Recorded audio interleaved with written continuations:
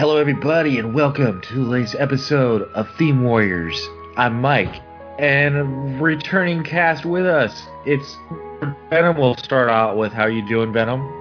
Greetings and salutations, Warriors. Yes, a very long time coming. Very glad to be back and to be working with you three again. Not so much Mike, since I'm sick of him, but yeah, everybody else I'm looking really forward to working with again.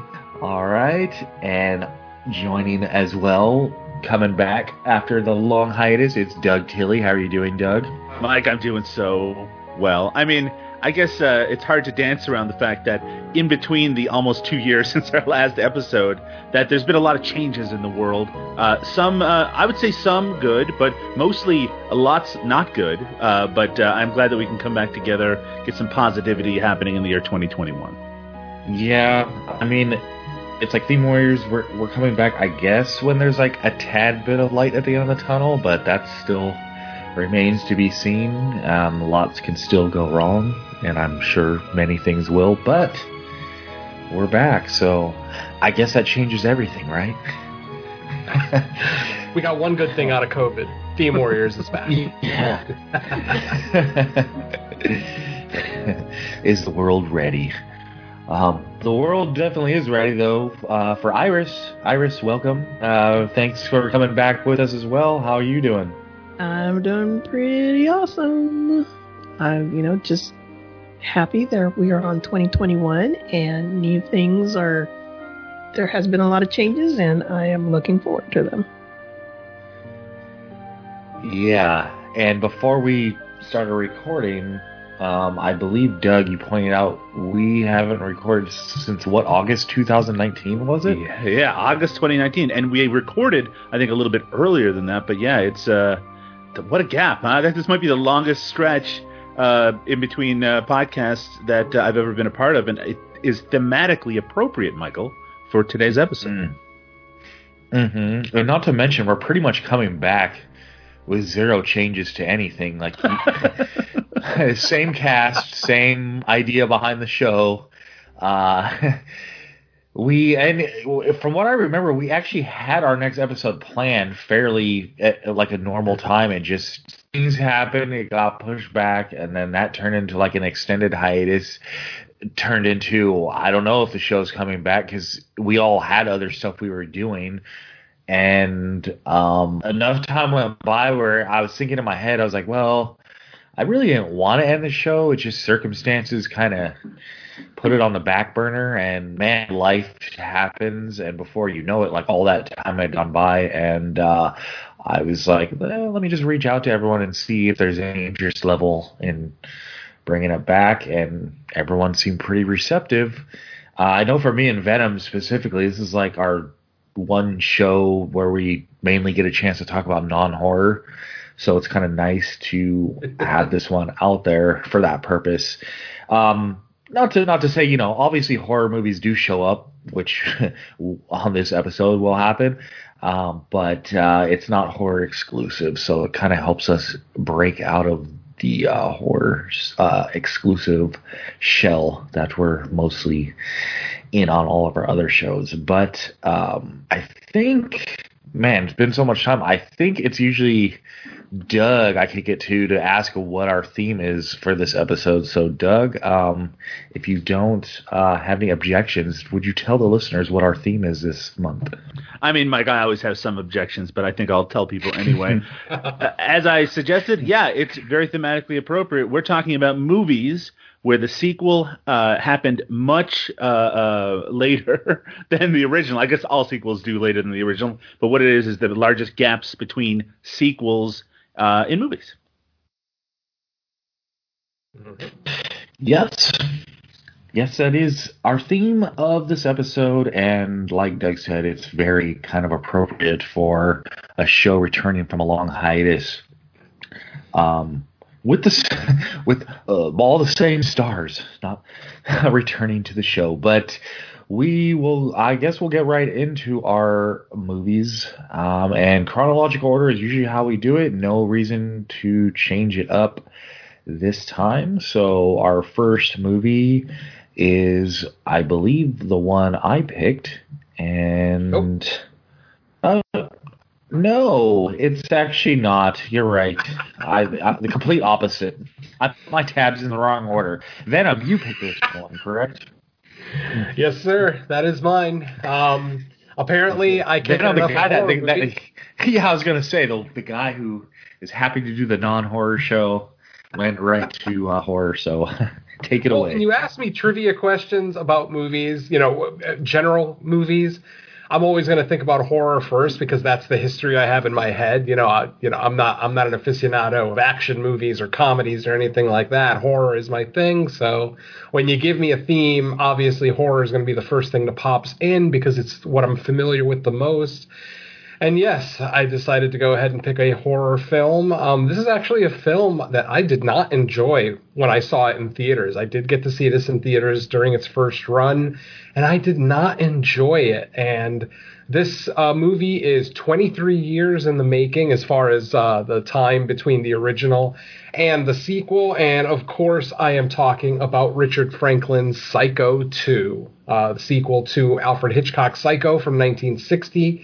It is now 1983. Norman Bates has been safely locked up in a mental institution for the last 22, 23 years, and he is now a free man. He is convinced the powers that be that he is not a danger to society anymore and that he can, live amongst us normals. Us normals. Anyway, yeah, I mean, like I said, I saw this in theaters on probably not opening weekend, but right around, the first couple of weeks of its release. And I just remember walking out thinking it just didn't feel like Psycho. Now, obviously, as years have gone by and my kind of podcaster eyes have gotten a little bit more advanced, I see the value in this film, especially over the last 5 to 10 years. It seems to be making a big comeback. I'm seeing a lot of younger horror movie podcasters discussing not just Psycho 2, but the entire Psycho franchise. So just to see something that was kind of maybe not given the attention that it deserved when it first came out, now getting a little bit more cult status is really, really nice to see. So like I said, not a big fan when it first came out, but of course, I'm now a huge fan. It's a movie that works really well for me. It's a movie that was able to do something for Norman Bates that I didn't think possible after the events of the first one. And, seeing that he was very solidly a villain, we come back to Psycho 2 and they actually make him a sympathetic character, which is kind of shocking. You never thought you'd see Norman Bates as almost like the protagonist of the film, which he basically is for the majority of this film. But without further ado, let's go ahead and bring in some other folks to talk about their experience with Psycho and Psycho 2. Let's go ahead and start. Ladies first, of course. Iris, talk to me about Psycho 2. All right, Psycho 2. So I, like you, also saw this in the movie theater. And I also walked away going, what the heck was that? Being a young moviegoer, I was, I believe, probably 17 at the time. I was like, well, it just didn't have that Psycho feel. It didn't have that, it didn't create that suspenseful atmosphere for me like the other one did, right?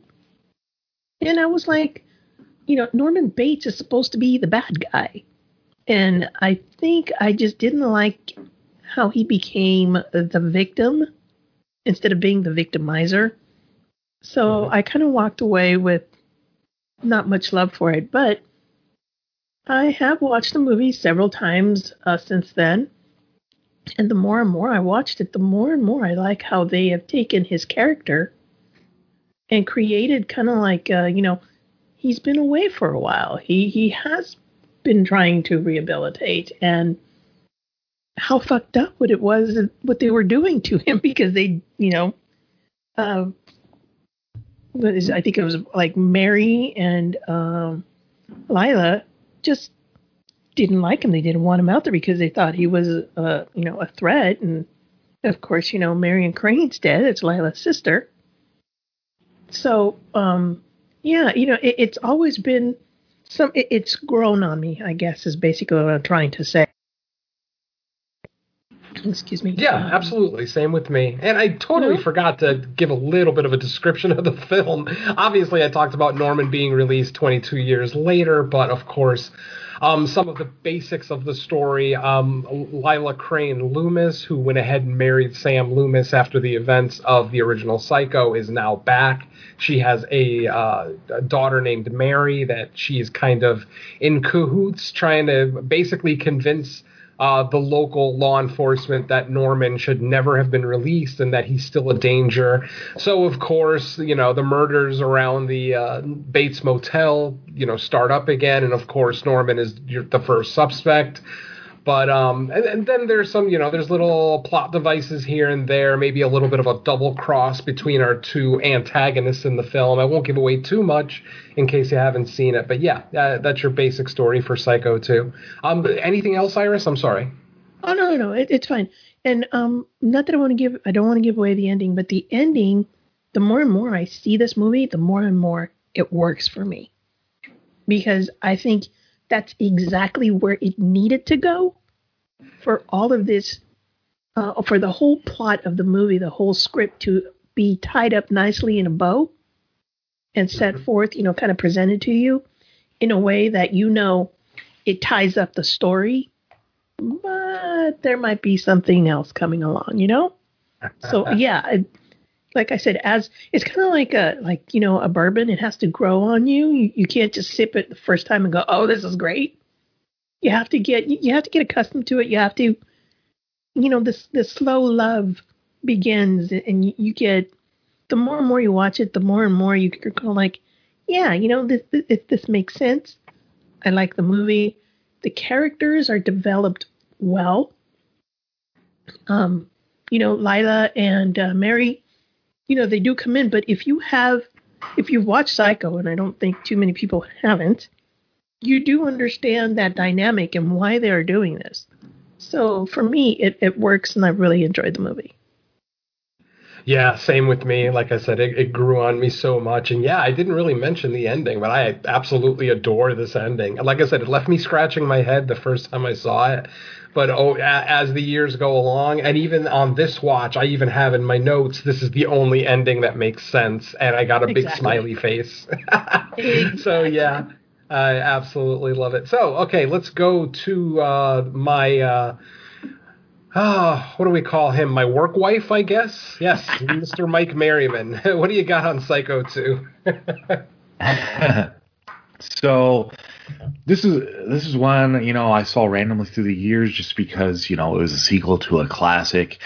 And I think something that was interesting for at least my experience is I found this one to be much more of like a mystery as far as figuring out what's exactly going on, who's doing the killing, and then all the twists and stuff. And I say that only because I think a lot of times for my age group, we kind of grew up in a time where the original Psycho, a lot of the stuff that happened in that movie was already like kind of infirmed in pop culture. Mm-hmm. The whole Norman Bates thing and the mother dynamic, even people who hadn't seen Psycho, whether were familiar with kind of like the score, the main themes, the twists in it. So even when I first saw the original Psycho, I still kind of marveled at the movie itself, but there wasn't a lot that came off as surprising to me. But the other thing that I noticed is the rest of the Psycho movies were just barely ever even like talked about, period. And I don't even mean just like in a podcast sense in that whole world, but just in general, like people just didn't talk about the other ones. So when I'm sure I rented it probably the first time I saw it. A lot of the events in this one, man, I was pretty like compelled with the story and the twist and the whole dynamic of, okay, this murderer got out of jail after all these years, or the asylum, whatever, and he's trying to, I guess, go back to somewhat a normal life. And then here you have characters related to characters from the first one that are gonna mess with him, and by the end you're like, okay, what exactly is going on? Is he deranged again? Is he just being messed with? And who's behind it? And I thought that last kind of like half hour, 45 minutes where just things are falling into place and reveals are happening. And yeah, that final scene feels very appropriate to how it ends. And then the way it sets it up, it's another one of those cases where like you didn't need to have a Psycho 3 after this with the way it was set up, but it didn't exactly make you surprised that there was another one after this one. But overall, yeah, I had fun with this one. I haven't seen it in a while, so it was a good chance to watch it again.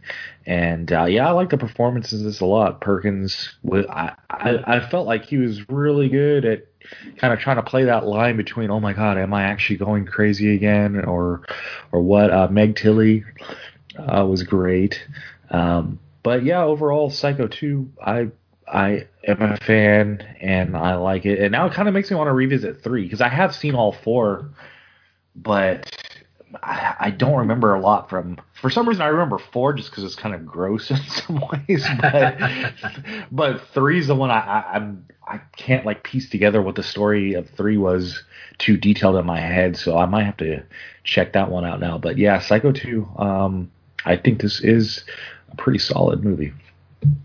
Yeah, absolutely. I mean, I echo everything you said, and I also forgot to mention this cast. I mean, we obviously have the return of Anthony Perkins, but we also have the return of Vera Miles, who played, Leela Crane in the original.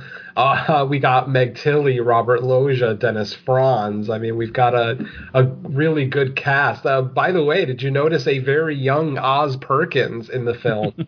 Oz Perkins, who is now a very acclaimed horror director, who's got, 3 movies under his belt now, and all 3 of them are great. So you mentioned Dennis Franz, and he's definitely at his Franziest. He plays a spectacular douchebag. Yes, he does. All right. Last but definitely not least, Mr. Tilly, educate me on your thoughts on Psycho 2.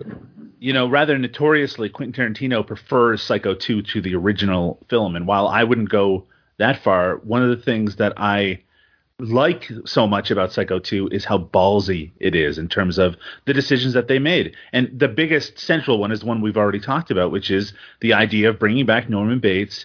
And maybe in one of those rare instances, certainly rare instances in a horror movie, where his rehabilitation worked, where he got, therapy and he actually came out a better person and recognizes the terrible things he did and feels awful about it, but is trying to reintegrate himself into society. I mean, think about the era that this is coming after, those 70s movies where, God, it seemed like every second one had a person trying to get out of jail because they're copping a insanity plea, and that's seen as something that is impossible. But this movie's called Psycho. He is psychotic by the very nature of what we're talking about here, and of course, that's a mental illness. So the idea that this movie treats that mental illness seriously and his rehabilitation seriously, and Robert Loggia isn't a piece of shit, that he actually does care. I mean, you spend the whole movie waiting for Robert Loggia, who has been a piece of shit in dozens of different movies, to be shown as being, behind something or part of the conspiracy or whatever. But no, he's legitimately a decent doctor who wants Norman to be rehabilitated into society and is concerned for him. And the other ballsy part, there's actually 2 other huge ballsy moves here. One of them is that they don't repeat the Bernard Herrmann score from Psycho. It's not, eat. It doesn't do it. You can watch Reanimator, and it basically takes the Psycho score piece by piece. This movie barely has any echoes of that soundtrack at all, and that's such a iconic part of Psycho. And when I think someone said that this movie doesn't necessarily feel like Psycho, I think that's a huge part of it, even though it uses a lot of the cinematography is meant to look like parts of Psycho. But the other part is taking a sympathetic character from the first one and making them a villain in this one.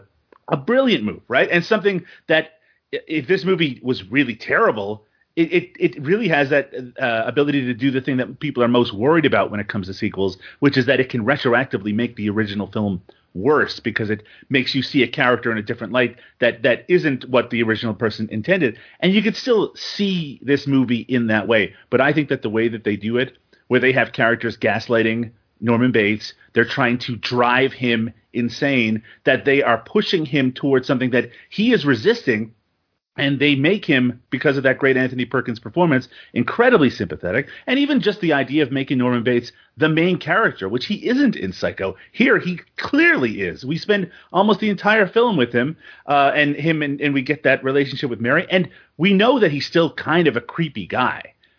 And they do even kind of do these hints that, whoa, has he really fallen into the behavior without being pushed? Like with the idea of him watching Mary showering, but then we find out that wasn't him. That all these other things are kind of us as the audience being gaslit a little bit as well. So it really is kind of a fascinating movie. Of course, written by the great Tom Holland, which I don't think we've mentioned yet. A lot of really top-notch talent behind the camera, but these aren't like top-notch in terms of slick Hollywood talent. This could have easily been a schlocky cash grab sequel, but instead it's one that kind of swings for the fences again and again. I think Anthony Perkins is the key to keeping it all together. He probably wouldn't have come back unless Norman Bates was at the center of the movie, and that could have went wrong as well. But instead, I think this is one of the really key examples of how a sequel can take the original material,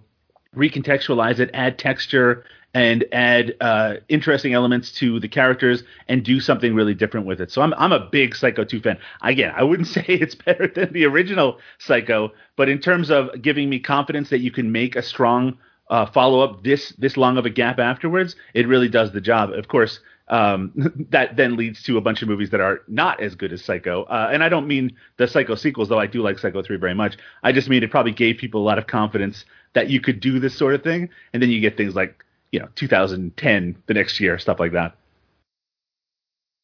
Yeah, absolutely. And then the last couple of things I wanted to talk about, too, was I love the ramped up kills. Obviously, it's 23 years later, so, the viewers, the sensitivity of viewers has gone, their threshold has gone up. So obviously, you kind of have to up the shock value a little bit more. You get a great face slice open, and then you get a great just stab through the mouth kill, too, which, these are all quick kills, but compared to what we got in 1960, it's a little something for the horror hounds like myself. And then last but not least, we already talked about how this movie, as far as its cinematography goes, pales in comparison to anything that Hitchcock can put together. But I do want to point out the stellar opening and closing shots of the film with the Bates house in the background and the sun setting behind it. I mean, kind of cheesy and maybe even a little pandering to the fans, but whatever. I don't mind being pandered to every now and then. How amazing is it that Dean Cundy, who was the cinematographer for Halloween, which is notoriously was clearly inspired by Hitchcock. Now he's doing the follow-up to Hitchcock's classic. Pretty amazing kind of cycle of career there. Absolutely. It's a small world. All right. So at this point, I will hand it off to the next host. Who's up? That would be me. All right. Yep, Iris. I'm sorry. Go ahead. It's been so long. No. I'll just say. No, keep talking. The less we hear from Mike, the better. I'll make it short and sweet. Iris, you're up next. What movie did you pick? I have The Color of Money, and this is kind of like the sequel to The Hustler from 1961. So there is a 25-year difference between the original and this one. So basically, this one is the continuing story, I guess you could say, about Fast Eddie, who was a pool hustler. And he, again, is being played by Paul Newman. And Fast Eddie's basically, he's now a liquor salesman. And he still, goes in and he bets on the other pool hustlers and watching Nightball and stuff. But then he sees one of his fellow hustlers, Julian, kind of beat by this kid named Vincent Lauria. So, Fast Eddie, being who he is, kind of recognizes the skills here. And he also sees that they're a bit inexperienced in luring people in. So he basically tells them, like, hey, look, let's join up and make each other some money. And that's basically what the theme of this movie, well, not the whole theme of this movie, but this is basically where it goes on. So just real quick, the cast in this, we have Paul Newman, of course, as Eddie. Tom Cruise as Vincent Lauria, Mary Elizabeth Mastrantonio as Carmen, Helen Shaver's Janelle, John Turturro as Julian, and Forrest Whitaker shows up as Amos. He's also a pool hustler. Well, a pool player, I'll say. So basically, Carmen goes to find out, what is the deal with, what does Eddie want to do with Vincent? And he basically convinces them that they're going to go on this 6-week tour of hustling. And it's all going to lead to Atlantic City. And it starts out okay, I guess, but the problem is that Vincent can't get over his ego and his arrogance and does not like throwing games. So then he can, kind of build up the pool. It's the hustle, right? You build up that pool, you kind of pull somebody in and go, oh, this kid sucks. I'm going to, like mop the floor with him. And all of a sudden, big money on the table and boom, you get hustled because the kid wins, right? Well, he just had too much ego for that. So he can't do it. And that's basically the struggle between Eddie, Carmen, and Vincent through this whole time. Now, my question to you guys isn't just like, tell me what you think about the movie. I'd like for you guys to think about, is this movie about the hustle? Or is this movie about the relationship between the characters and how arrogance and ego gets in the way? Let's go with Doug first.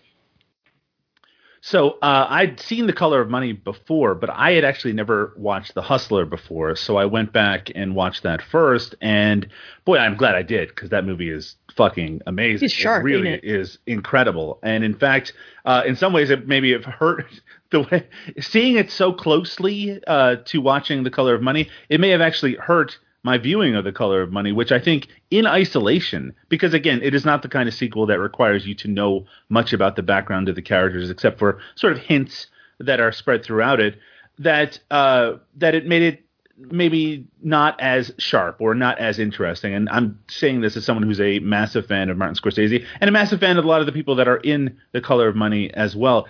The thing about The Hustler is that it's very much a complete story.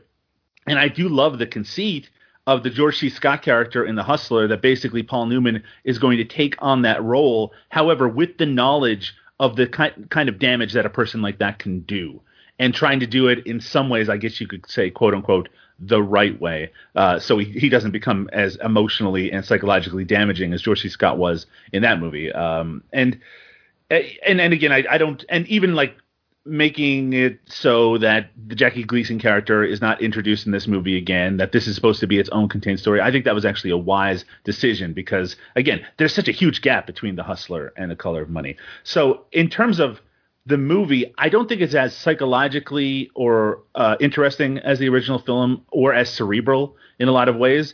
But I do like the idea that it is a very much an 80s movie. Like The Hustler feels very much like an early 60s movie. This feels very much like that mid-80s movie. Tom Cruise is at his cockiest here. I also think he's not very good in this movie. And I think Tom Cruise is actually a really strong actor in a lot of different movies. And he's done this exact same role where he's playing the cocky guy who has this older dude who's trying to walk him through something, and he did it in Cocktail. He did it in Days of Thunder. He's done this role a bunch of times. I think he's just too cocky here, and he's just a little too abrasive in a way that even though we're supposed to at the very end of the movie see him as having matured a little bit, that doesn't happen until the last 20 minutes of a 2-hour long movie, and he can just be a little much, even though that's what the character is supposed to be. It's just a little irritating to spend the time with him, particularly because we get that one sequence, and I'm glad that you brought it up, Iris, with Forrest Whitaker, who almost steals the whole movie in a one fucking scene in this movie. And all afterwards, I was like, he should have been the character. I would have gladly watched 2 hours of that character and seeing where his brain is and how all of this came together. It seemed so much more interesting. I also thought it was really funny that Eddie brings Vincent to an old pool hall that he used to shoot in. And now it's apparently a very rough pool hall. And it's not that it looks dirty it's just that there's now like black people in there. And apparently that's just enough for it to be like a dangerous neighborhood. It looks perfectly nice inside. I don't really see what the deal is, but it's just a perception of what rough means, I guess, in the mid-1980s.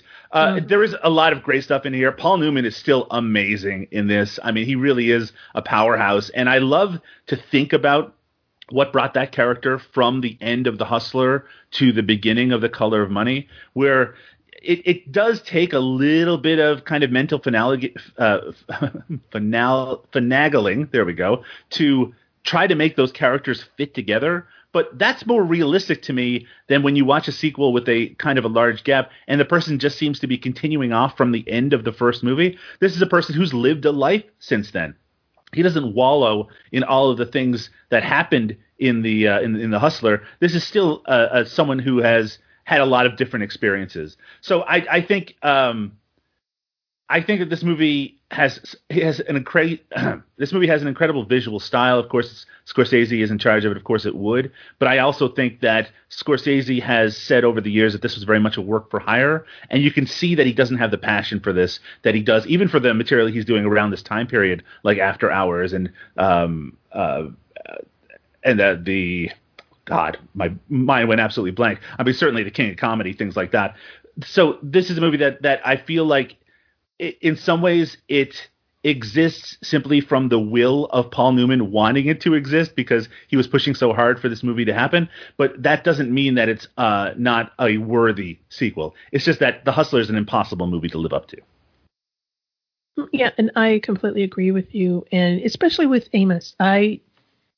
If this movie would have been about him, maybe it would have been a little bit more intriguing. It would have pulled me in a lot more, kind of like you said. But you also brought up a very good point. Eddie had lived his life. Eddie kind of like, he understood that he had to walk away from his pool hustling because that wasn't going to get him nowhere. So it's not like there's this deadbeat guy who still thinks he can hustle. No. It is a guy who, just happened to be in the pool hall because, that used to be his life. That's how he hangs out, and he sees this kid and goes, hey, here's an opportunity. So, yeah, I really enjoyed about that, and I'm glad you brought that up. I had difficulty because I couldn't figure out what the movie was really about until the final 20 minutes or so, simply because, it seems like it's going to be about this one thing, and then the movie, quite interestingly, goes in a different direction. But when I found out what it was really about, I was like, yeah, okay. It didn't really, that didn't grab me as much as the kind of, I guess what I'm trying to say is the destination didn't grab me as much as the journey, and the journey had a few rough spots here and there as well, but that doesn't make it, not a lot of fun to see the sights as we go along. Very, very cool. Cool. Thanks, Doug. All right, Mike, let's go to you. All right. Well, I agree with a lot of stuff that's already been said. I definitely agree. Like after that scene with Eddie and Amos, I'm like, should Eddie just Amos and haul ass out of there right now? Because it seems like he's the pupil that Eddie should want. Because he already has kind of like the hustler mindset going for him, whereas Vincent's more, he's more about, just winning and showing off. And, that's a big struggle between him and Eddie throughout the movie, is Eddie trying to teach him the actual hustling lifestyle as opposed to just going out there and showing all your hands right away, or, your skills in hand right away, losing out on all this potential money. I agree. There's a lot of good performances in this movie, a lot of familiar actors. of the time show up, I do kind of struggle like what with what the movie was trying to say or what it was about. We kind of it swings towards that in the conclusion, but I kind of agree with the sentiment that like the journey is better than where the movie ends up. Where when it ends, it's just kind of like okay, it's kind of like a look at 6 weeks in the life of an old retired pool shark and his potential star pupil. I like the movie just fine. I agree. I mean, trying to hold it up to The Hustler is just a tall task, regardless. I think maybe Doug was alluding to this. It almost would be better if you hadn't really seen The Hustler like recently, or because it's definitely like a sequel because of Fast Eddie, but even without having seen The Hustler, you get enough of Eddie's character and what his what his past is as a character to know, okay, it's established enough basically that you don't necessarily need to see The Hustler. You should see The Hustler just because it's a fantastic movie. But this is one of those sequels where it's not necessary. But yeah, it's. I think that there's a lot of good individual scenes. I think it's a fun movie to get through. I like movies having to do with like sports competition. I guess even billiards you can consider sports in that sense. But I liked it. I liked all the bars. The bar scenes, the different pool halls, the different odd characters that show up as like your local pool sharks. Every town has different looking ones. They come in all forms and shapes, sizes, everything. So that that's kind of cool seeing them travel around to do their hustling. Vincent's just a young cocky hothead that just doesn't want to get with the program. And Fast Eddie's he met his limit a few times in this movie, and then it seems like finally at the end they kind of they reconcile somewhat, and then the movie's over just like that. But yeah, I would still say this is a fun movie, but definitely if anyone listening hasn't seen The Hustler, check that one out as well. Most definitely, and both you and Doug mentioned this. So it seems like the one in the '60s very much had the feel of an exploitation film, right? And then this one had more of a feel of like a coming of age, rite of passage type of film, which it's kind of hard to marry those two together. And I think that's where maybe the disconnect might be. I don't know. Yeah. Like Vincent, to me, when you're comparing it to The Hustler as far as how that movie played out, like Vincent doesn't seem like the natural heir to Fast Eddie to me. Like I said, we already brought up, like to me it seems like Amos is more like the next guy in line, the more appropriate or one that would make sense. But obviously by the time that scene takes place, we're firmly entrenched into like an hour and a half of the movie or whatever. Well, cool. I'm glad you. I mean, it is a good movie. It's enjoyable, but comparatively, you really can't do it. All right, Mr. Venom, please. All right.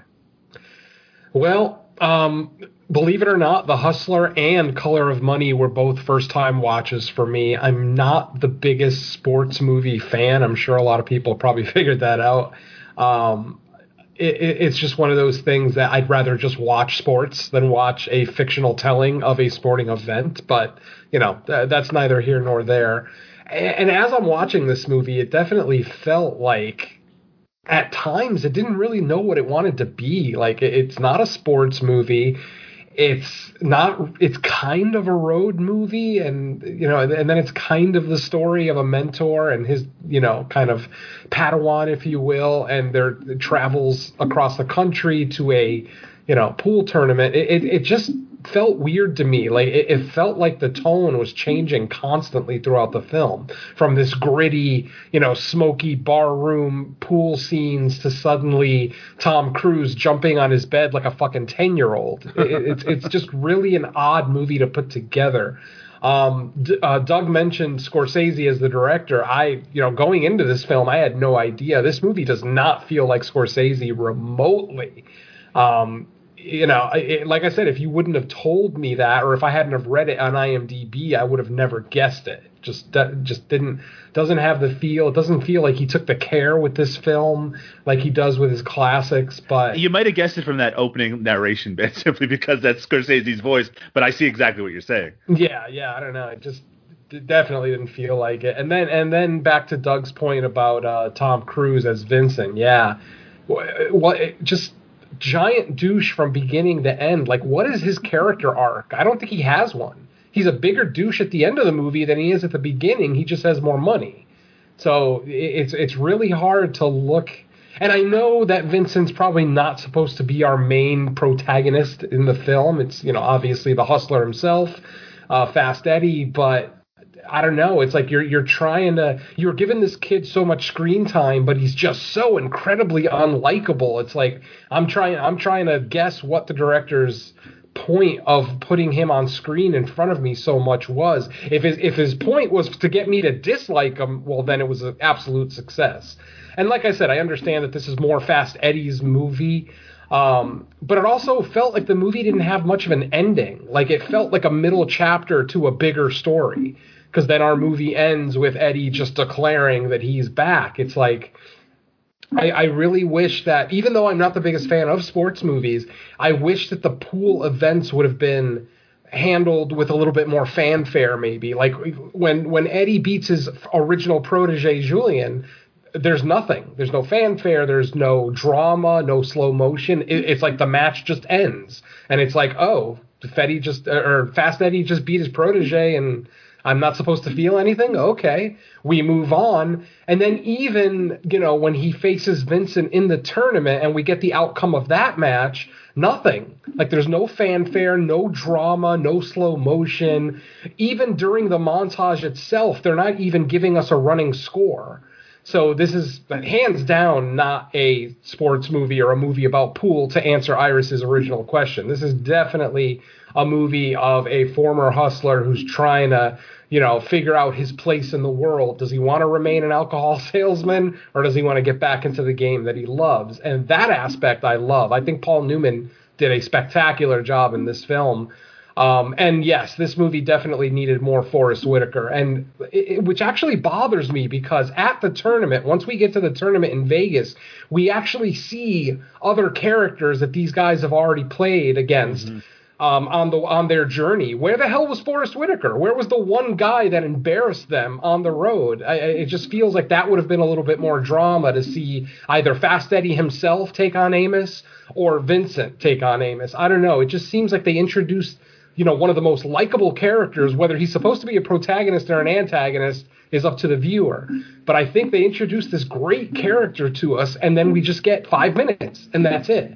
And I just feel like the tension would have been more ramped up had he showed up at the tournament at the end. But again, that could be just me and my basic 80s, fan pandering type films. It's what I look for in a sports film, but this movie is solidly not a sports film. I also don't want to make it sound like I dislike the movie. I absolutely didn't. Paul Newman is an absolute joy to watch in this film.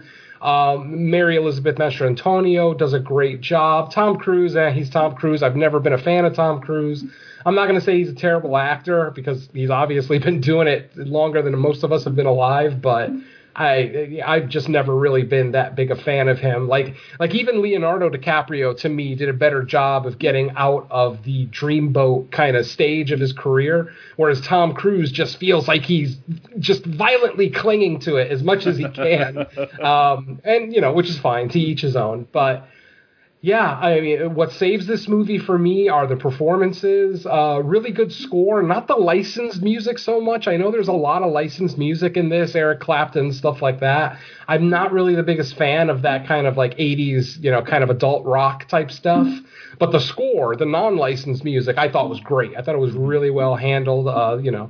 The scenes that needed tension, it did a good job with either, the proper score or no score at all. There were some scenes that were just silent, and that was perfect. That was exactly what they needed. So overall, yeah, good movie. I enjoyed the movie. I don't think it's anything I'll ever revisit because I've already said I'm not the biggest sports fan, and I did kind of find myself starting to tail off at certain parts of the film. Like when you're not all that interested in the characters, the pacing becomes an issue. So any scenes where Eddie isn't there, where it's just like Carmen and Vincent, I start to kind of tend to check out because, I didn't really like either of those characters. Not to say that, they didn't do a competent job at what they were told to do, but again, it's just not my kind of movie. And that's the last note that I took down at the end of this film is this is just not a film for me. Very well, I can recognize its merits. I can see what it does well. But overall, it's just, I don't know, it's probably not anything that I'll return to. I just, Paul Newman for me was the only saving grace. Paul Newman and the tiny little bit of Forrest Whitaker. Otherwise, I feel like everybody else in the movie was mildly wasted. But, that's just me. That's one man's opinion. And ultimately, I know I'm in the minority on this film because it sits at, like a 7 point something on IMDb. So most people do really enjoy it. But it's just not for me. That's it. But good movie overall, though, nonetheless. Nice. And yeah, something you said, I think all of us said it, was with Tom Cruise. I mean, in this, and I think every movie that he has done, whether it's permissible or not, that arrogance just comes through. And even though it's great acting for me, kind of like with you, Venom, his characters just really turn me off. They really, really turn me off. I don't know why. I mean, that's probably the intention, or sometimes anyway. I mean, I can't imagine he's always trying to turn people off, but at least in this film, I feel like it was a purposeful choice to make them not very likable, especially once you see where the final act of the film goes and, their little confrontation. It makes sense. It's almost like it's almost like in professional wrestling where they spend 3 months setting up a WrestleMania match. And that's what I felt the first hour and a half of this movie was. It was just setting up their obvious confrontation that was going to be coming. But then when it came, it just felt bland to me. And I'm sure it's just a filmmaking choice that they didn't make it a big old spectacular, scene filled with fanfare and cheering and everything else. But I don't know. I just feel like they spend an hour and a half setting up what will eventually be Fast Eddie versus Vincent, and then when we get it, it just kind of fizzles out.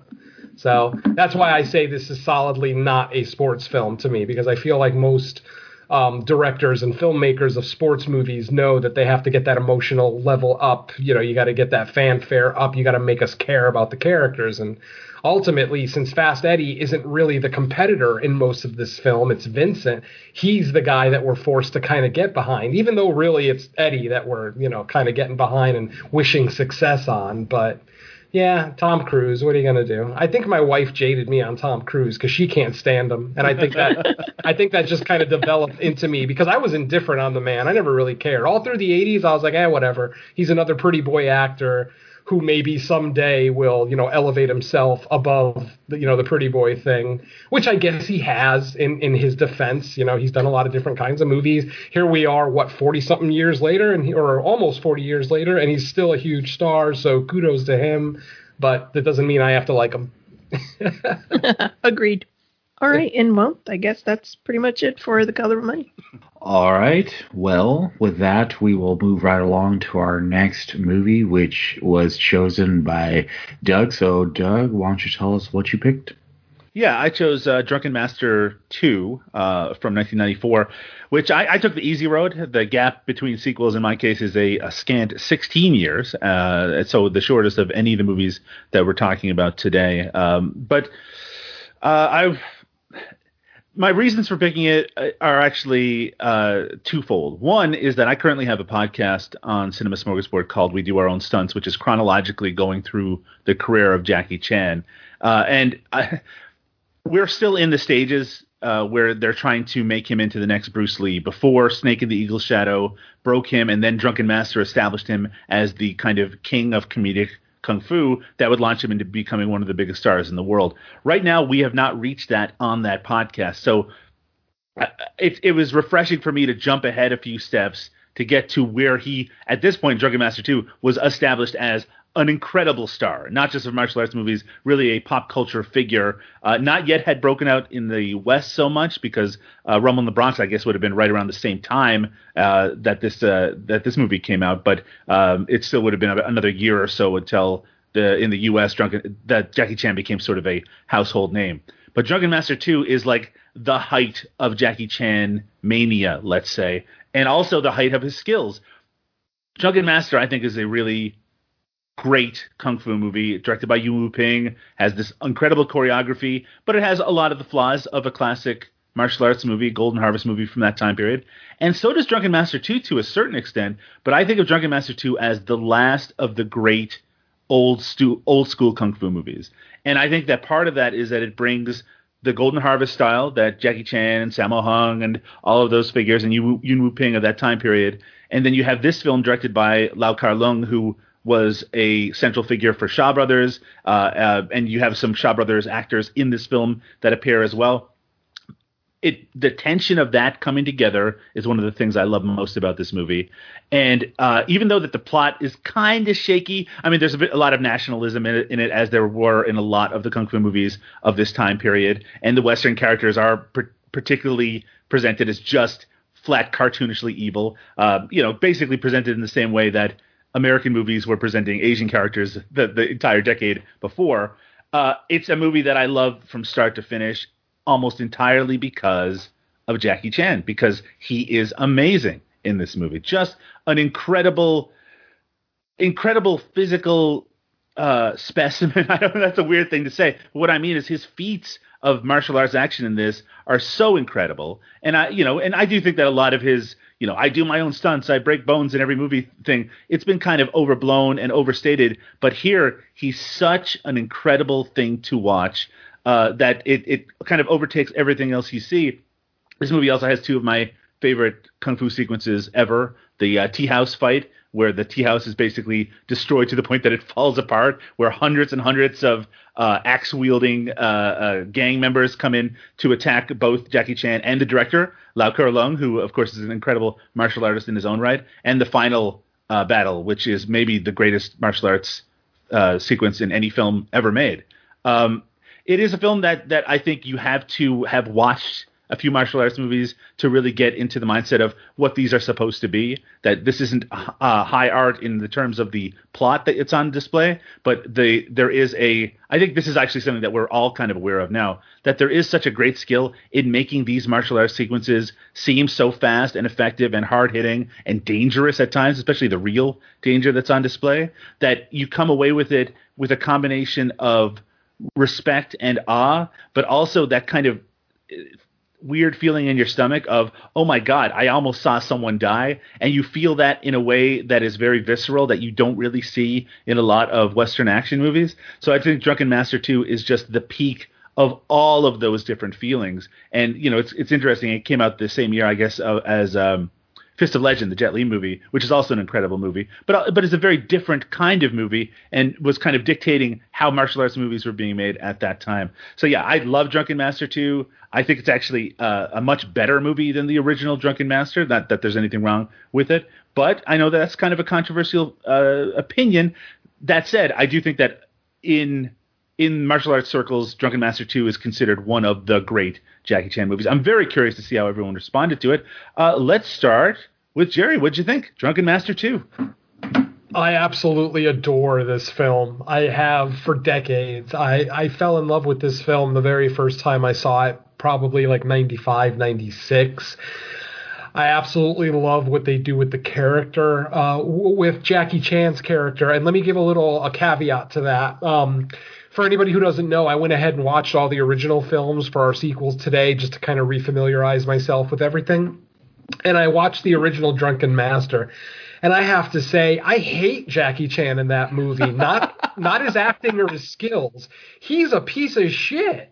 Like, think about it. In the first 5 minutes of the original Drunken Master, he sexually assaults a girl, physically attacks her grandmother, gets his ass handed to him by said grandmother, goes and starts a fight with an old man who later would become his master. He dine and dashes at least a couple of times. I mean, he's just not a very likable character in the original Drunken Master. I'm not sure if this is the same actual character between the two movies.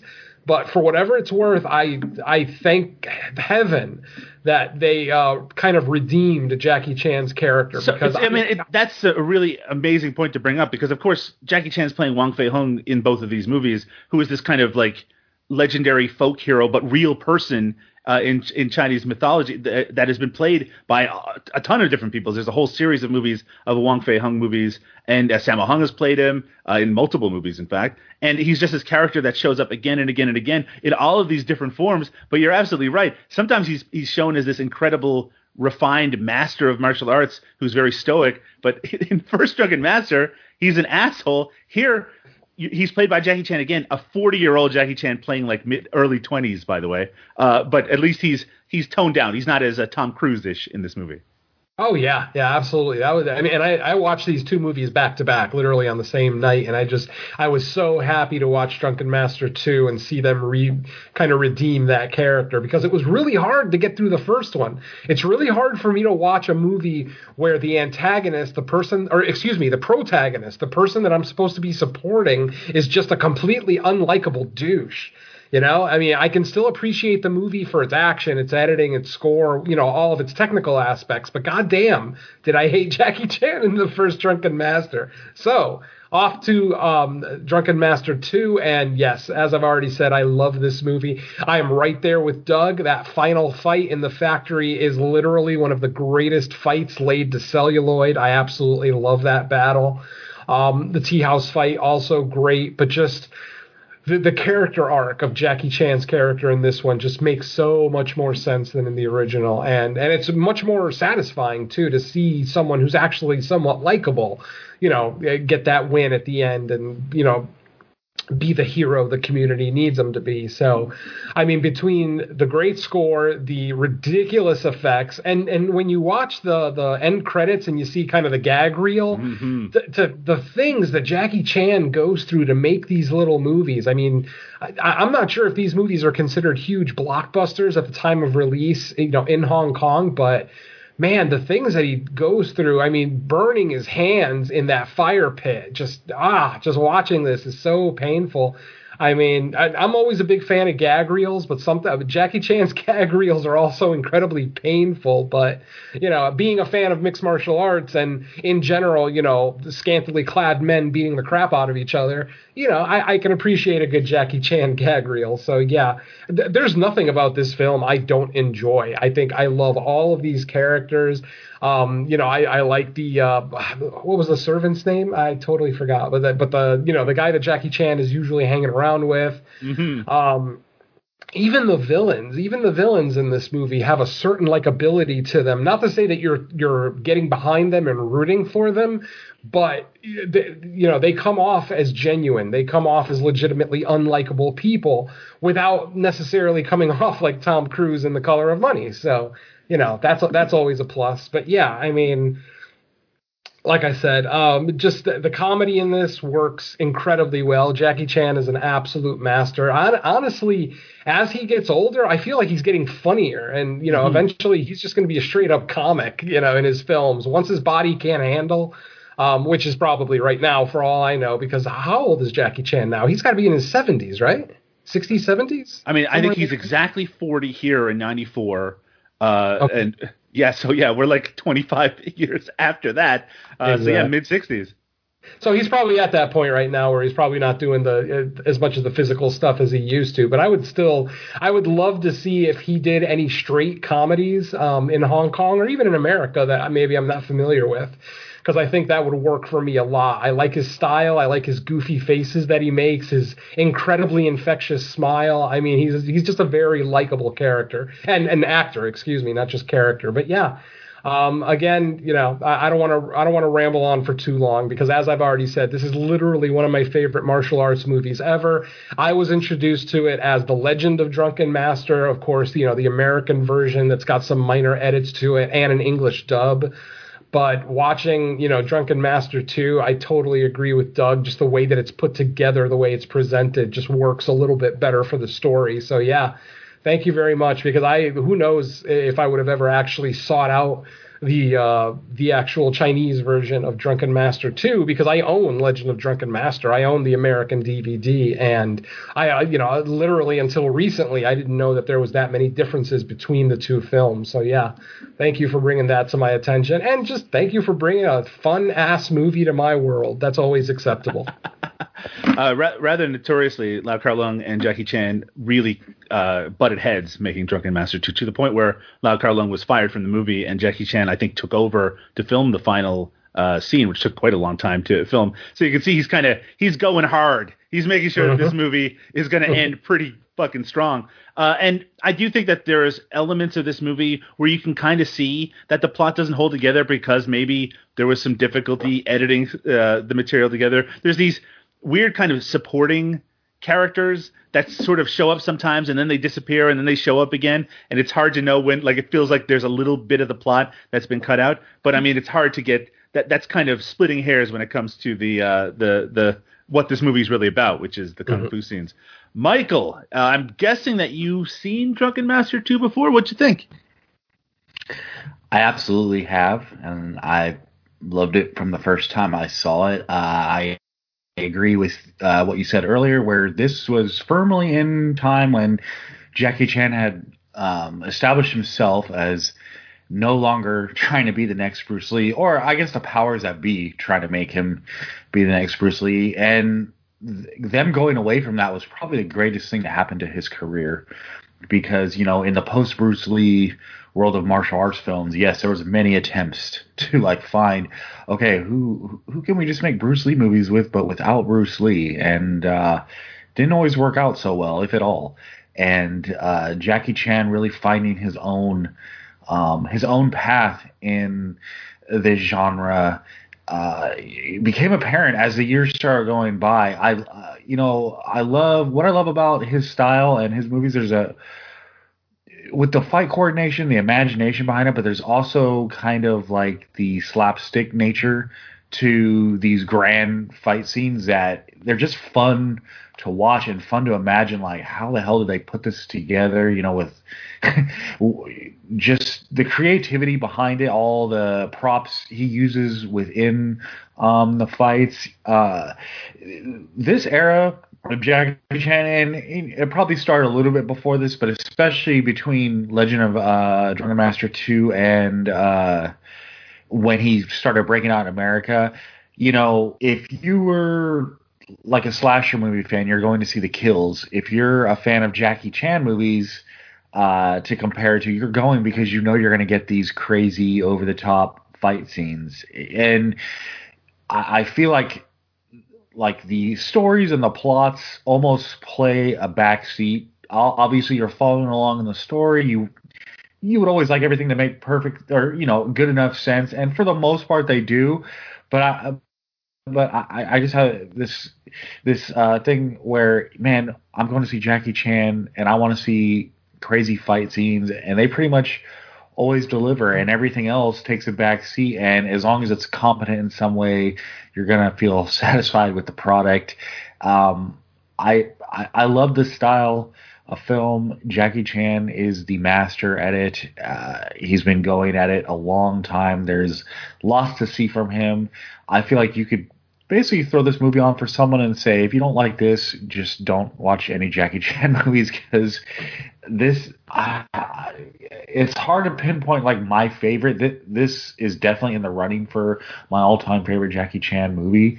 But yeah, I mean, it's hard to say things that haven't already been said about it, but I just think that this movie has all sorts of charm to it. I think the comedic aspects feel natural with with his characters and just him as an actor and a person, he feels kind of like that kind of guy off screen as well. Obviously, his characters in films are exaggerated for the movies themselves, but they it almost feels like an extension of his personality coming out in these movies, kind of like the jokey, wants to have fun type of guy. So the fact that you said he kind of took over on this production, it makes a lot of sense the way things played out, the way the fight scenes were choreographed, and man, it's just a fun movie. It's an easy movie to watch over and over because of those epic fight scenes. They're not something that leave your memory very quick, and I think this and other Jackie Chan movies are great like introductories for people into the genre itself. I mean, I guess, yeah, when you start with one so good, it's like, well, it might be downhill from here, but there's some that are almost as good as this one. But yeah, Drunken Master 2, legendary movie for me. Always have loved it. We'll never get tired of watching it. It's been one of the really rewarding things doing the podcast where we're chronologically going through Jackie Chan's career, that you get to see, him going from bit parts, him, getting chosen to by Lo Wei to star in films in an attempt to make him the next great superstar following the death of Bruce Lee, the failure of that, and then see his rise in sort of this different form. At the point that Drunken Master 2 came out, right? I mean, he is so established and so confident in everything that he's doing, but it's kind of fun for me, right? Because I've been entrenched in this part where he seems very hesitant because he doesn't know that what he's doing is working, and he doesn't know if he ever is going to establish himself. There are parts, there are times in the mid to late 70s where he's thinking of quitting movies altogether, and just 16 years later, he could not be any bigger. And then I say that, and just a couple years after this movie came out, he became even bigger because he broke through in the West as well. It's really an incredible thing to see. Iris, your thoughts on Drunken Master 2? Well, I don't know what else I could add. I too absolutely love this movie, and it has to do everything with Jackie Chan. Like you guys said, his characters are always so much fun. And my daughter is a huge Jackie Chan fan ever since she was little. When she was little, she said that's who she was going to marry. She was going to marry Jackie Chan. And because of her, I had watched more and more of these Jackie Chan movies. But I'd have to say this one, and I got to see Rumble in the Bronx, I believe, in the movie theater. And I think those two are pretty much my favorite movies of his, because his character is just, to me, it seems like Jackie Chan comes through those characters. Not that those characters are Jackie Chan in a way, I guess, because he does seem, like you guys were saying, he does seem like a fun jokester kind of guy. And in some of the like gag reels and things that I've seen, he is that goofy dude that likes to poke fun at himself and others, and it really shows in this movie. And another thing is, not only is he just a great choreographer and his martial arts skills, but his skills as an acrobat are just fucking amazing too. And I don't know, and the story in this is, it's cute and it's funny, and I love the ending. It's very patriotic, I would have to say, or national, and but to me, I don't know, a lot of Jackie Chan's movies, the plot to me is kind of secondary because I want to watch him fight. I don't know about you guys. That's the main thing for me in his movies, because I enjoy watching him just do the things that he does. How goofy sometimes, he's like fighting, and all of a sudden he's like, oh, he's just holding the steering wheel of something, and then he's using the steering wheel of something, stuff like that. So these movies are always very enjoyable.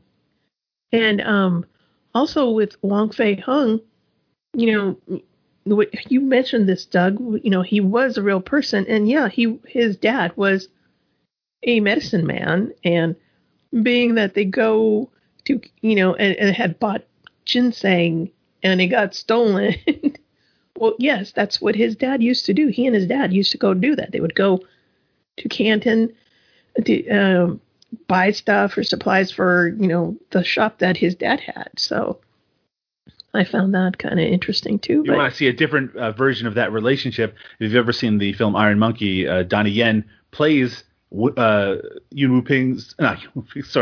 Fei Hung's father in that movie, and is a doctor, or I guess a medicine person in that film, just like the character in this movie. Oh, cool! I'm gonna have to check that out. Another great movie. Mm-hmm. Doug, I don't think I've seen that one. Doug, I'm sure you've seen the Police Story movies, right? Mm-hmm. Other excellent Jackie Chan movies, I gotta say. I mean, frankly, when it comes to, especially particularly the 80s and right up until the late 90s Jackie Chan movies, aside from a few very specific ones, they're almost all amazing. I mean, there is a real consistency of quality there. And it's honestly, the reason that we started the podcast in the first place was to get to those moments. But we're still building at the point where we are currently. We're certainly anticipating it. My understanding, I haven't seen a lot of recent Jackie Chan movies. I'm a little disappointed in his modern politics, and as Jerry suggested, his body is breaking down now. It's more difficult for him to do the action scenes in his movies. He's leaning a little heavier into the comedy or the drama in some cases in his movies as well. But the thing is, you can't take away what is on display in Drunken Master. And frankly, in terms of someone who gave his body for the movies he made and for the entertainment of others, I don't think there's anyone who gave as much as Jackie Chan has. I'd have to agree. Doug, now I know his son started to get into movies, because I remember Invisible Target had his son in it. Do you know, is his son still making movies, or did he bow out?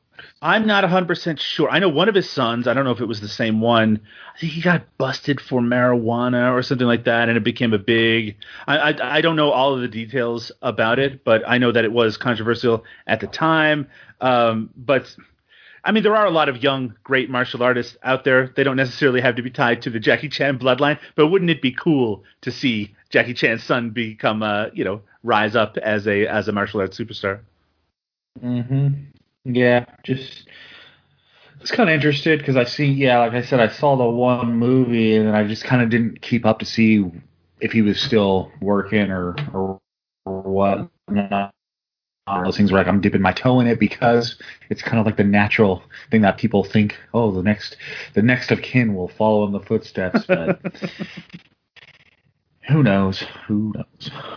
Well, I think that's it. What are we talking about next, Mike? All right. Well, we saved, I guess, the biggest gap between original and sequel for last, which would be, I think 35 years. 1982 and 2017. Wow. Now, I'll say going in, I kind of have a natural skepticism when you don't get a sequel of a movie for that long, only because it's really they want to do it at this point. Why? And Blade Runner, pretty iconic movie. I guess I would ask Venom and Iris the question, because I want to say more for when me and Doug were growing up, it seemed like Blade Runner was kind of divisive, only in the sense that I think a lot of people went into it thinking it was going to be another big action sci-fi, crazy movie, when it really was more like a neo-noir, mystery sci-fi type movie. And I think some people didn't like it because they didn't feature the action that they thought would be there. But I've always loved Blade Runner.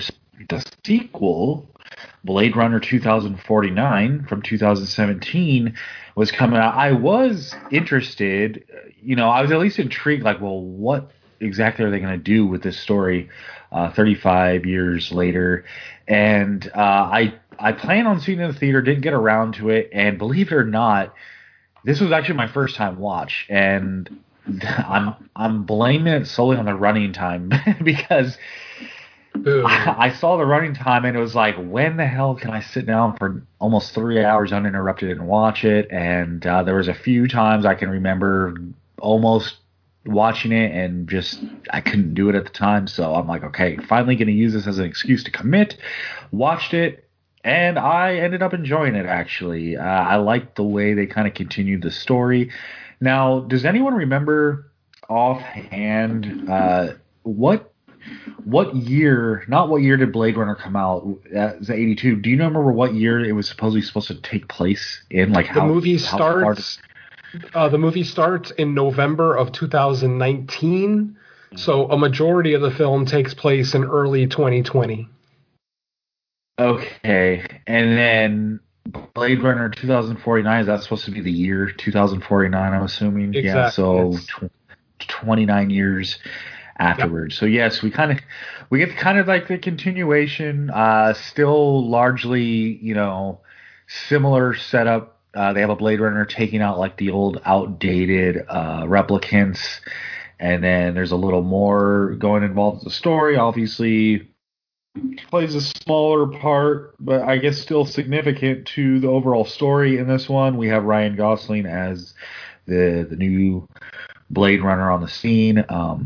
And I would say, this is kind of similar in keeping with the sense that it's not so much like a over-the-top action movie. There are action sequences that are built up to that I think deliver, but it's not just like a straight action movie. So I would say, if people saw Blade Runner and they're disappointed because it wasn't an action movie, well, they probably would feel the same about this. On the other hand, people who really like Blade Runner, like as myself, when I saw this one finally, I liked it. I thought they did a good job. I mean, about as good a job I think as you could with all these years going by, and is the creativity and the motivation to actually make an interesting story still there. But I am going to kick it to Venom first. Blade Runner 2049. What did you think of this one? For those who don't know, Mike and I were on a podcast called Rad Radio, the All 80s podcast, a couple of years ago, and we actually did our top 5 favorite 80s movies. And Mike, do you remember what my favorite movie of the entire decade is? Well, I'm going to take a guess at the reason you even brought that up. Was it The Color of Money? Yeah, it clearly The Color. But no, Blade Runner has been my absolute favorite movie of the 80s. Maybe not during the 80s, because obviously I was a little bit younger.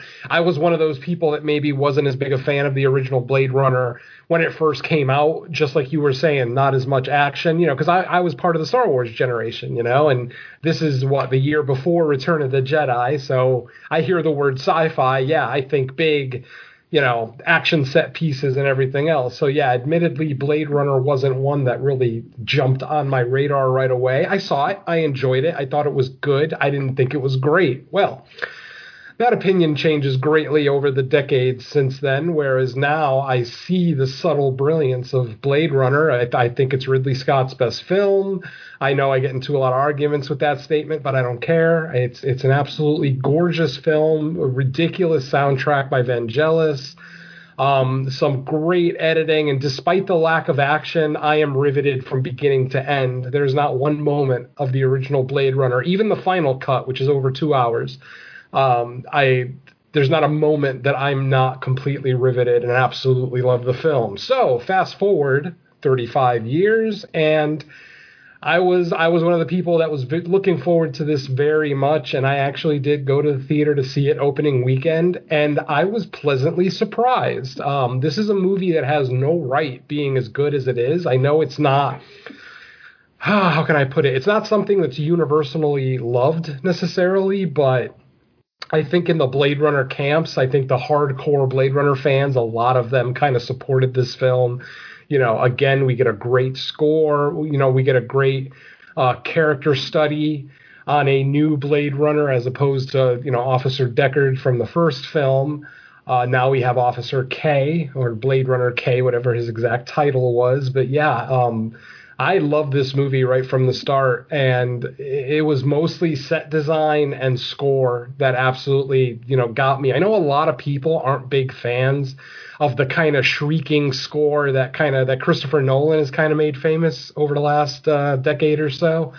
But for the most part, when utilized properly, I feel like they're brilliant, and I love this score. I love how jarring it is. I love how I'll be watching a fairly somber moment, and then suddenly a loud-ass screech will go across my sound bar, kind of waking me up almost, if you will. But yeah, this is a movie that I've been championing for a long time. I really, really supported this right from the start. I hate Ryan Gosling, by the way. For anyone who doesn't know, I am not a Ryan Gosling fan, and I love him in this film. Because to me, he seems like a Blade Runner, kind of lifeless, doesn't have a smile on his face very often, blah, blah, blah. I feel like this was a very well cast role for Gosling, being a later model replicant in his own right, and a Blade Runner. So, and here's another person that I can't stand, Jared Leto. I hate Jared Leto with a fiery passion, and I still am okay with his role in this movie. Granted, I'm not going to say he did a great job. No, I'm not going to say that. But for what the role entailed, I still feel like his kind of drab delivery works. His drab, almost creepy style of line delivery totally works for this role, at least in my opinion. And obviously, the return of Harrison Ford, and for a short time, Sean Young as well. I assume it's a CGI de-aged Sean Young, but, she does make an appearance, so kudos there. Obviously, seeing the original Blade Runner again is great for those of us who were huge fans of the first one. I mean, the first time that we see Decker, at the Treasure Island Casino, I remember the theater cheered. I mean, just about everybody in the sold out theater cheered as soon as he showed up. Very reminiscent of The Force Awakens, actually, but that's a story for another show.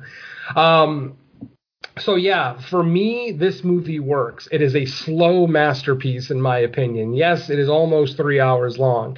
Yes, I would never recommend it to someone who either doesn't like slow burns or doesn't have the patience to sit down for this long. But I firmly love this film, always have. I own the 4K Blu-ray, bought it right away. It looks stunning on my 4K Toshiba, and it's an absolute favorite of mine.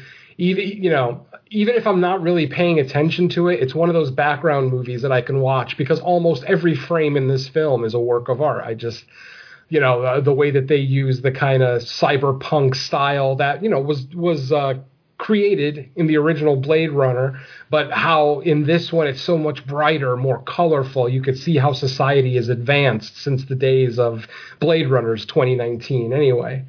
Again, this is going to be a movie that I can say great things about for hours. I know I'm in the minority on this one. I know this isn't a movie that set the world on fire by any stretch, but for whatever it's worth, for this hardcore Blade Runner fan, in my opinion, this was a worthy sequel. I was very happy with it. And now let's put the franchise to bed, please. All right, let's swing it over to Iris next. Blade Runner 2049. Okay, so Venom and I must be in the minority because I too feel the same way about this. When Blade we Runner, have minorities though too. I know, right? So we're minority.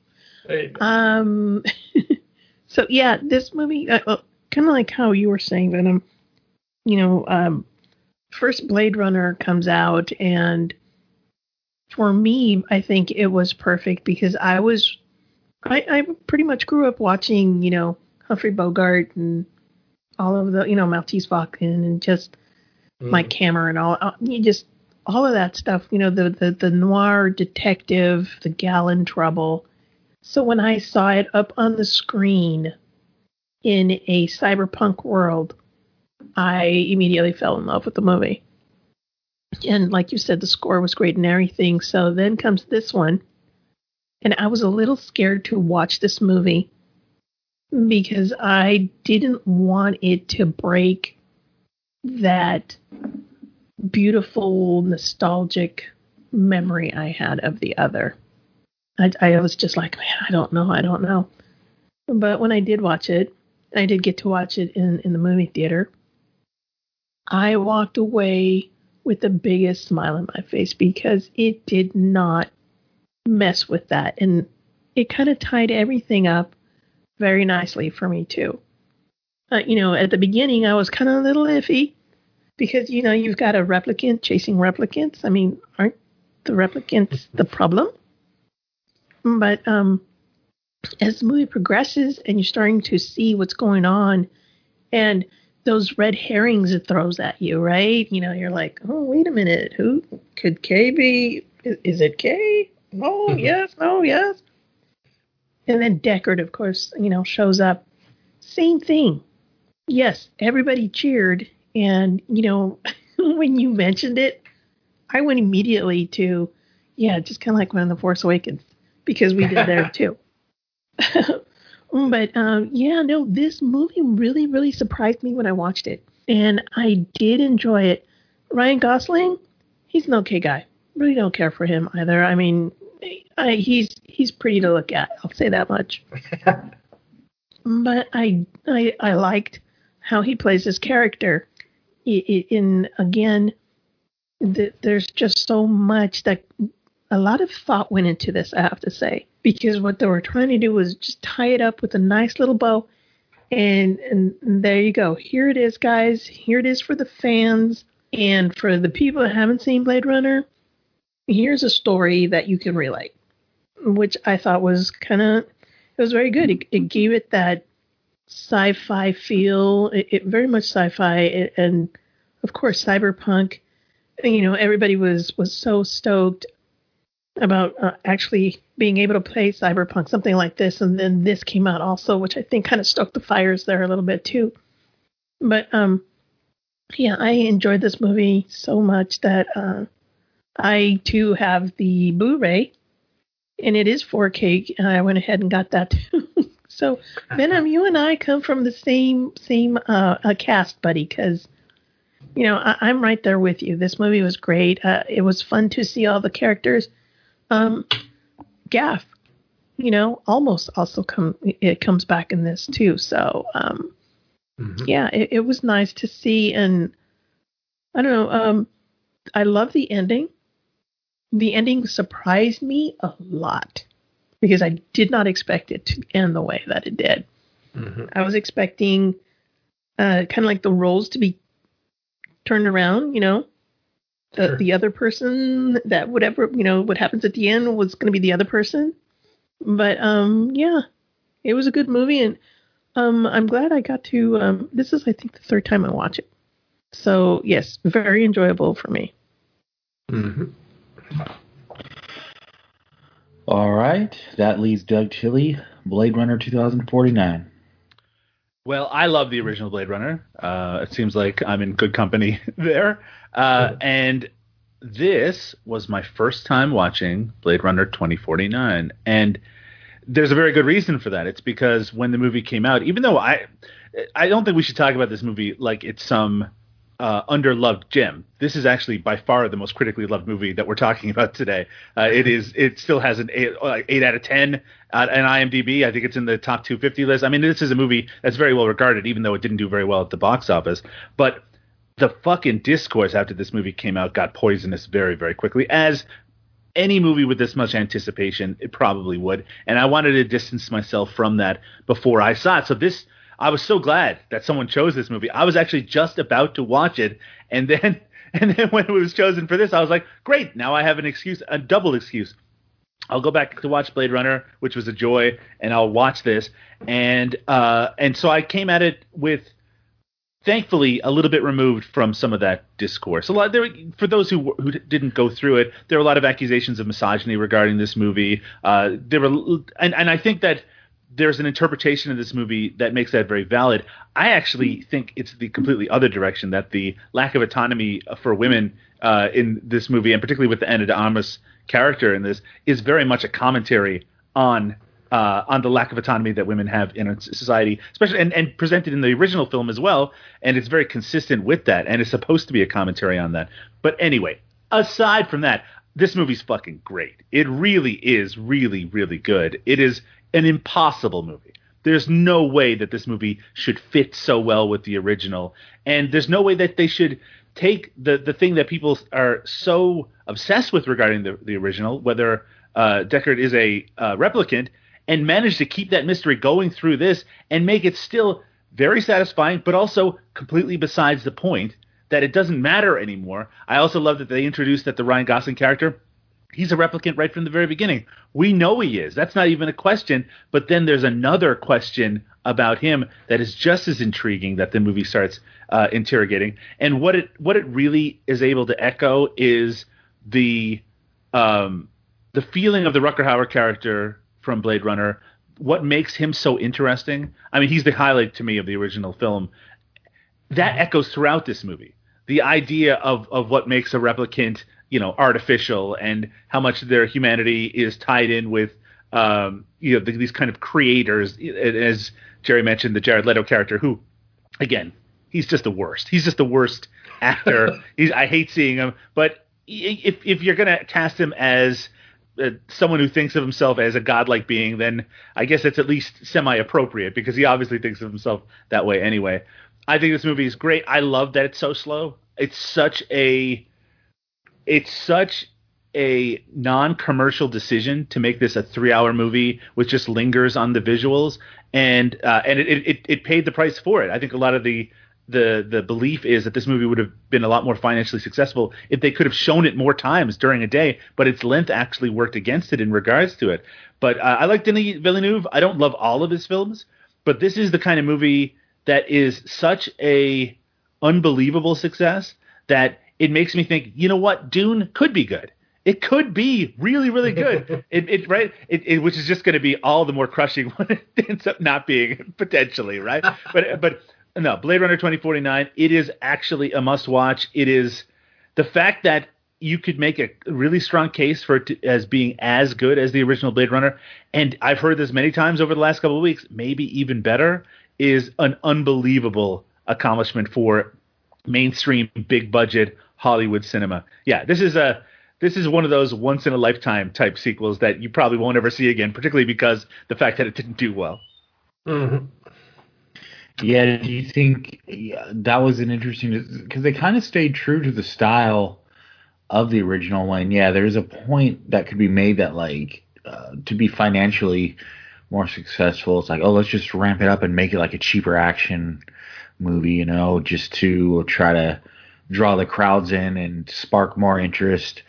Because I think there was probably interest from, like, the diehard fan, or just, the bigger fans of Blade Runner, but because the sequel is coming out so many years later, I kind of had that question going into it, even at the time when they had just announced it, like, well, how are they going to do this one? Are they going to stay true to kind of what made the original Blade Runner that type of movie? And for the most part, I felt they kind of stuck to that style of film, which is cool. I mean, I like the decision. Obviously, maybe the studios are mad because the money didn't make so much in the theater, but it's still a better movie for it, I think. It's a love fest, man. A lot of this episode has been a love fest, which is very interesting considering I imagine that deep down all of us are pretty hesitant when it comes to sequels to beloved movies. But we'll get to what the lesson is in just a moment. But I feel pretty positive about all these films. Yeah, and I'm also to say, it was bound to happen, and I think if I count all the way back to, like, original cast of this with the episodes we've done since Mr. Venom joined, I would say we're probably close to the 50 episode mark, if not just a little bit under or over. And finally, I picked a movie everyone liked, so it was bound to happen. About damn time, dude. About damn time. Yeah, you got lucky. I can now say that positive response to a movie I chose. What podcast is this? Because that doesn't usually happen on Theme Warriors. But It only took you 50 episodes. Good job. yeah, really. All right. Well, before we get out of here, yes, we need to hear the lesson from this episode. So, Doug, hopefully you got one for us. What did we learn on this episode? We learned that it's absolutely fine to do a sequel to a beloved movie. You just have to wait minimum 15 years and then just go to town, because that's how you get a great sequel. Agreed. Sage words. Yeah, and I guess this case, the longer the better, even. All right. Well, that's going to do it for our return episode of Theme Warriors. But before we get out of here, man, so much time has gone by. I'm sure not only do people have shows to tell us about, but they might be completely different shows than they had to tell us about last time. So I will kick it to Doug first, because I know you have a lot of stuff going on now. So I'm interested to hear about everyone else that listens should be too. So what exactly are you up to today? Well, since the most recent episode of Theme Warriors, Eric Roberts is the Fucking Man came to an end, and we have launched, me and my co-host Liam O'Donnell, a podcast called Cinema Smorgasbord, which is actually an umbrella podcast, which underneath it has a bunch of other podcasts that take a similar form to Eric Roberts is the Fucking Man, where we follow a performer or a director and go through their careers in different ways. This includes a podcast devoted to artists as diverse as Carol Kane. We have a show called Praising Kane. We have the Jackie Chan podcast. We do our own stunts. We have a podcast devoted to the Filipino Peter Lorre, Vic Diaz. We have How Do You Do, Fellow Kids, which is a podcast devoted to Steve Buscemi. And just recently, we launched Jodorowsky, a podcast devoted to Alejandro Jodorowsky's filmography. You can check all of those out at cinemasmorgasbord.com. We're on Twitter at cinemasmorg. That's SMORG. No Budget Nightmares, my podcast about micro-budget and shot-on-video cinema. It's on currently a lengthy hiatus because of the pandemic. Hopefully that's going to be coming back with a vengeance in 2021. But if you want to check out what I'm up to, what other podcasts I'm going to be guesting on, you can always follow me on Twitter. That's Doug_Tilley, TILLEY. All right. Iris, what are you up to these days? Well, Mike, Mark, and I are still doing BVNBC, and you can find us on exploitationfilms.com. We recorded Food of the Gods last night, and everybody really, really loved it. And then I am also with Gary and Suzanne on the Cinema Beef podcast. We recorded the Valentine's one, where everybody just showed hate to Chasing Amy. And God, I hate that one. And we'll be recording Tuesday. And it's basically, our theme is used cars. And then on Monday, I will be guesting on a true crime podcast. Ooh. And that will be We Saw the Devil at WeSawTheDevil.com. And basically, we will be discussing the Elisa Lam, the film, the documentary that just came on Netflix. Mm-hmm. The girls were, the people who did the documentary had listened to the podcast We Saw the Devil because they had done a interview there.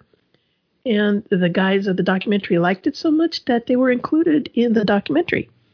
So what we're going to do is we're going to rediscuss just a little bit of Lisa Lam, but on a more scientific bent. And I will be, we will be going over the autopsy and stuff, and I will be there as the capacity of a former autopsy technician. So that's going to be fun. Wow, so you get to lend your expertise in other ways, too. Yeah, that's going to be lots of fun. Yeah, it sounds fun. All right, Venom. I'm sure some of the stuff that you're going to be listing off is familiar, but in case for the listeners that aren't crossover to our other shows, what do you got? All right, so as far as the stuff that Mike and I do together, our main show is called No More Room in Hell. We have 29 fun-filled episodes available, or 28 actually fun-filled episodes available as we speak. Our latest episode, we looked at Finnish horror. Yes, that is horror films from the great land of Finland. We looked at 1952's The White Reindeer and 2008's Sauna. And then on the side cast for that show, oh, by the way, that show is Michael, myself, and Derek B., who's also from the Cinema Attack podcast. That show is available on the Dark Discussions podcast network. The side show for No More Room in Hell is called Fresh Cuts. That's where Michael and myself, with a varying array of co-hosts that'll join us from week to week, we discuss the newest films that are out in the genre. Our latest episode was for Saint Maud, the A24 religious horror film that's been highly anticipated since 2019, actually, because of all its delays. But we finally got an American release last week, and we went ahead and reviewed that. That is also on the Dark Discussions podcast network, so check that out. That is called Fresh Cuts.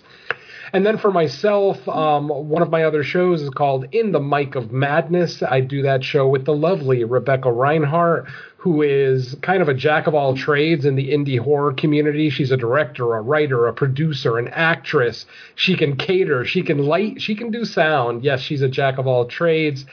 She has her hands in over a dozen different indie horror films that are in production right now. So look up Rebecca, and our other co-host on that show is Brad Thornton I believe he's from the Cemetery Gates podcast. So check that out.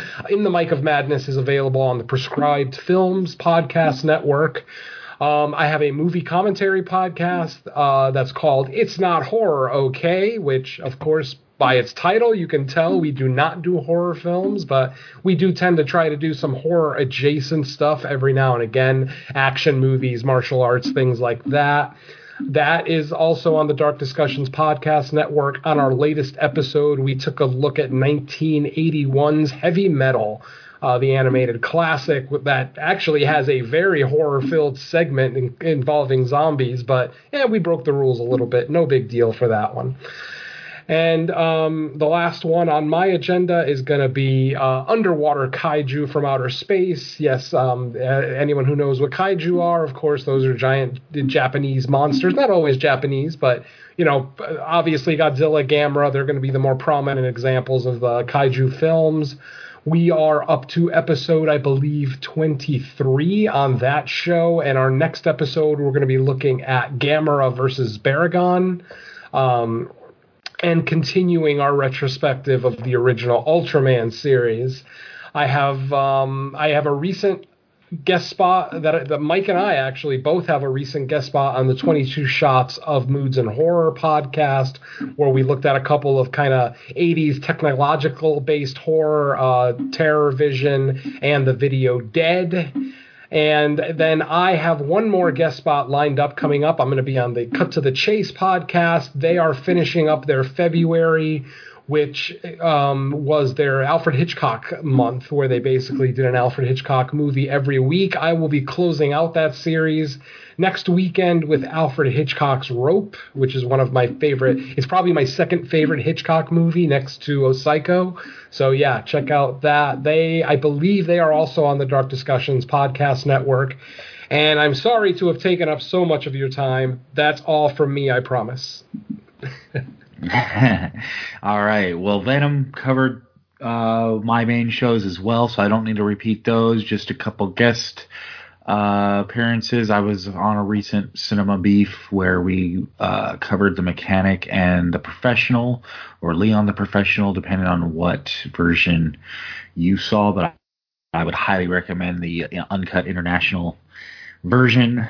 And then my other, I would call it semi-regular show, because we don't really have a set schedule. It's just kind of when we can get together to do it. Me and Gary Hill and Suzanne, along with various guests, do Burning for Springwood, which we're going through the entire Freddy's Nightmares series, kind of little throwback to my Evil Episodes days with some TV horror in there. So that just kind of, I think we're 3/4 of the way through season 1, so there's plenty of episodes out there to listen to if you have any interest at all in hearing about Freddy's Nightmares episodes. But other than that takes care of myself, and looks like we are all done plugging our stuff for this episode. So that means it's officially time to say goodbye. I would say, the plan, for as far as I know, or as far as we know, we're going to try to keep back with our old schedule of monthly. We got fortunate with this one. We came up with a date and we were all able to make it work, so it didn't get pushed back. That's a reality of podcasting, especially all of us.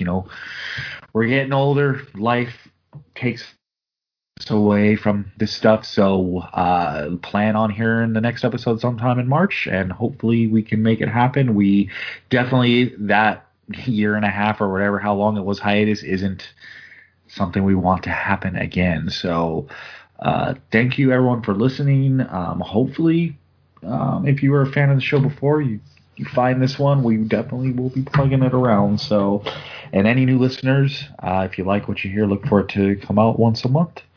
So with that, everybody, it's time to say bye to listeners. Bye Bye, listeners. Adios. Peace.